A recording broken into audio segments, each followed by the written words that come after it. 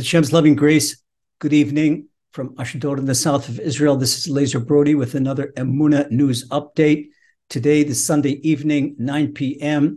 It is the 12th of November, 2023, the 29th of Heshbon, 5784.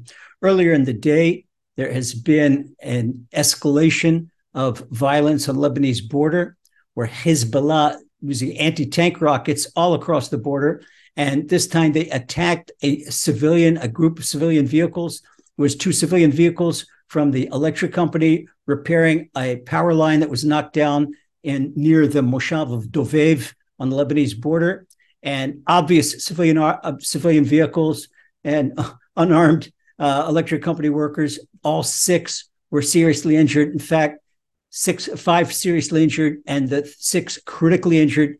At this moment, they're fighting for his life, and we pray to Hashem that they all should have a full and complete recovery.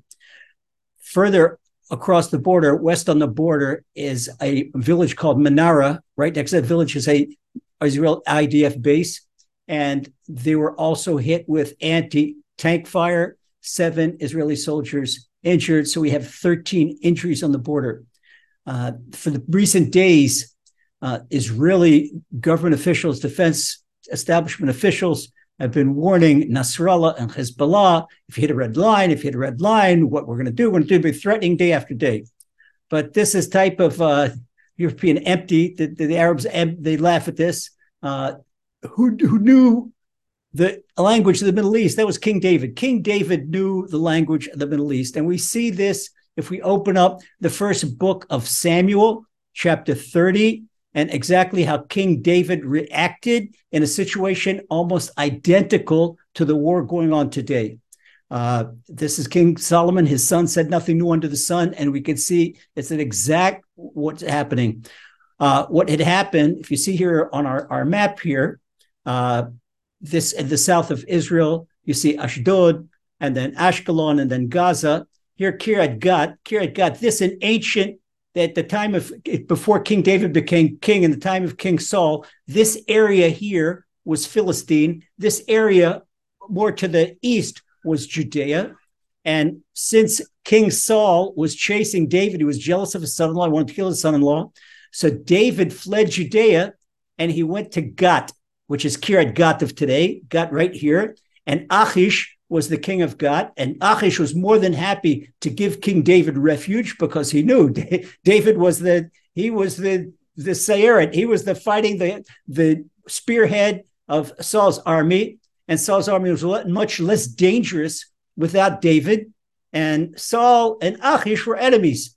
So King David wanted refuge in Philistia, to flee Saul. So he asked for a place of refuge, and Achish was glad to give him. Achish gave him the town of Ziklag. Ziklag is on the Gerar River. It's right, you can see, slightly east of Gaza. And in the south, it's half equidistant between Gaza and Beersheba. And it's right near the town of Netivot, where Baba Sali is buried. So King David got the town of Achish, and it's still there. It's still the biblical site is still there. The ruins of Ziklag are right still at that place. So what happened was King David went to meet the army of Achish and to join them in their war against the enemy. He went to Afek. Afek is further north. It's about 50 kilometers to the north, near today's town of Elad. Achish says, no, we don't want you to fight with us. You go back home.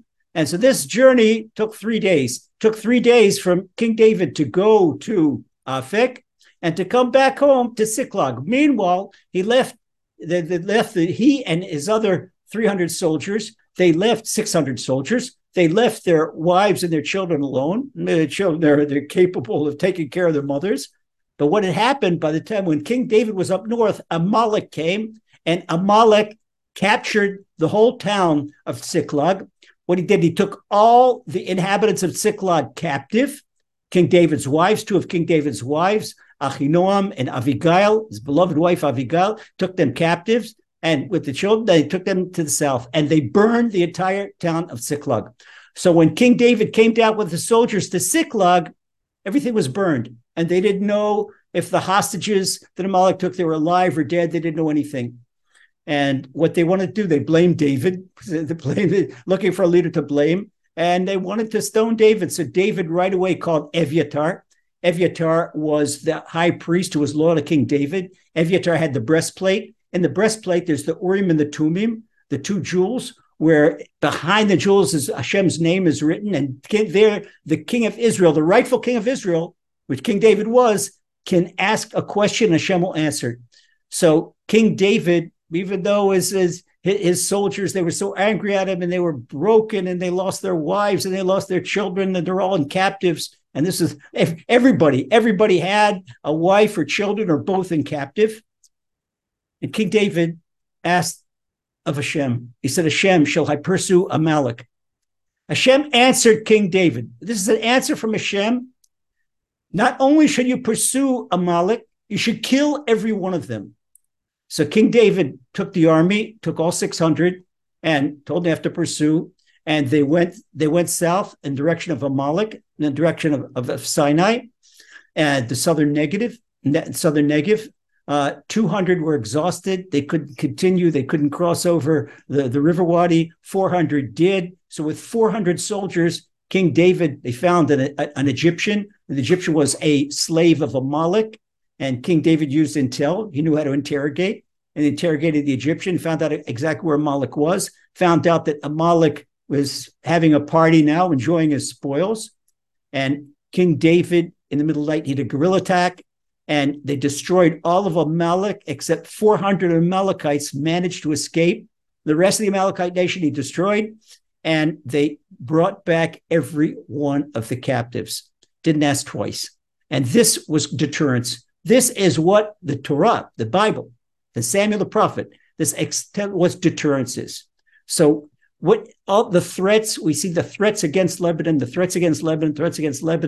Nasrullah all the time is testing the water a little bit more and a little bit more and a little bit more. And you see how Israel is reacting. Well, it seems that obvious Israel wants to put its attention on Gaza until our captives are freed. And meanwhile, keep Lebanon on the back burner, but that's not the way Nasrallah wants it. It seems that in the language of the Middle East, Israel has no choice but to attack Hezbollah and to hurt them badly. You see, in a European war, if someone attacks an army base, then you attack their army base, and that's retaliation, not Middle East retaliation. If someone attacks an army base, then you wipe out a city. This is the only language that's a deterrent in the Middle East. Don't like to speak like that, but this is the Torah. The Torah is giving us precedent. And if our leaders would pay attention to Torah, they have Emuna and what Hashem is, and even ask the sages of the generation and see how it would answer. We don't have high priest, and we don't have the breastplate, we don't have Urim Turim, we don't have Beis HaMikdash. But the more that we make tshuva, this Hashem is waiting for us to make tshuva. Hashem wants to give us Mashiach. Hashem wants to give us Beis HaMikdash. But what we have to do, we have to realize that we're in the Middle East and we have terrible, cruel, beyond cruel enemies.